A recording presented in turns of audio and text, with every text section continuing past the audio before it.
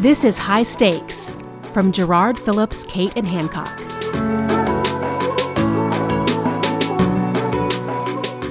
This is High Stakes. I'm David Schifrin. Have you noticed it? The attitude towards and the narrative around hospitals and health systems is changing. What's going on and what does it mean? Our CEO, David Gerard, weighs in. It has become apparent over just the last couple of months that the perception of hospitals and healthcare providers as a whole has changed. What's going on there? Yeah, I was thinking as we were preparing for this conversation about the media that we've seen just in the last 2 weeks that have been placing hospitals under what I consider a new level of scrutiny, and it's just January. I think we're going to see more and more as we get into the year. So I began to make just a list of the stories, and I stopped making a list because it was getting too long. But there was Paul Keckley's piece, right, that said it's a make or break year for community hospitals. There's the Bloomberg piece, an excellent piece over the weekend on hospitals going bankrupt in the United States and closing and leaving poor and vulnerable people without access to acute care. There's Melanie Evans' story in the Wall Street Journal, reporting on the New England Journal of Medicine piece, questioning the value of mergers and whether they were actually good for the quality of care that's delivered. We have other media asking hospitals how they treat patients who are unable to pay their bills and why they're taking them to court, as many of them do, is a right and fair and just thing to do in light of their mission.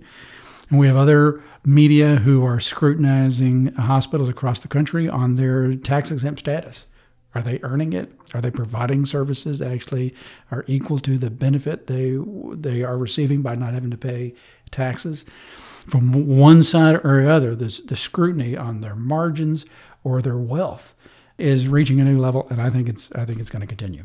So we've got all this increasing scrutiny from so many different sources and so many different angles. And on top of that, we are now rolling into an election year. So talk about how that affects the healthcare landscape and healthcare organizations. If you're running for public office, you listen closely to what the voters are saying, what's on their mind, what are they concerned about. And in almost every survey, we look at the ability to pay your medical bill. The cost of care is the number one or the number two issue on people's minds. It's not lost on the average person that the leading cause of personal bankruptcy in the United States is the inability to pay your health care bill. And as consumerism causes more and more people to actually fund their care, because they've been protected by insurance in the past, it's moving from concern to anger to rage. And that is a powerful weapon for any presidential candidate to tap into. So we've set the stage with the current landscape at this moment in time. What do healthcare leaders need to be doing about it? 3 things. They need to pay attention. They need to watch their weather radar, if you will, and see the big line of thunderstorms moving into their zip code. Because the scrutiny is coming, and with it is going to come anger and misunderstanding, and to acknowledge that and not be surprised by it. They need to be preparing for it, meaning they need to scrutinize themselves before they're scrutinized by others. How do they treat their patients who aren't unable to pay? Do they actually provide care that's in excess of their tax-exempt status? What are their malpractice levels? On and on with the list of possible questions you could ask.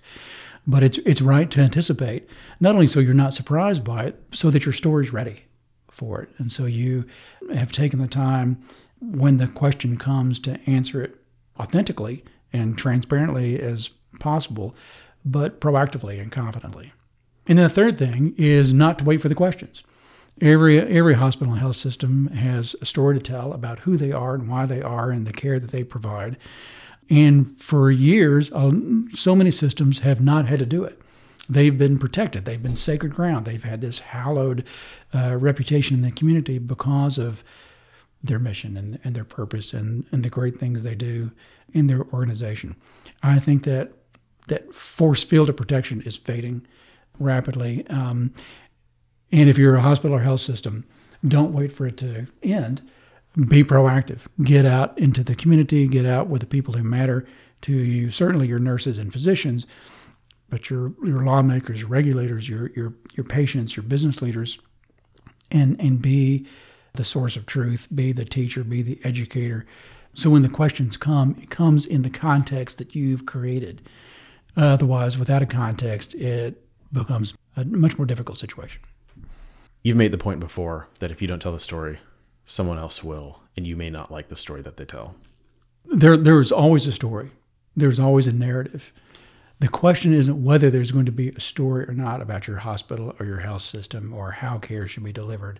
The only question is, what is that story going to be? If you choose to engage in it, you can shape the story. And as the provider of care in your community, you ought to. And it's your space to take, but it's not given anymore. You have to earn that place over and over again. And if you choose not to, others will.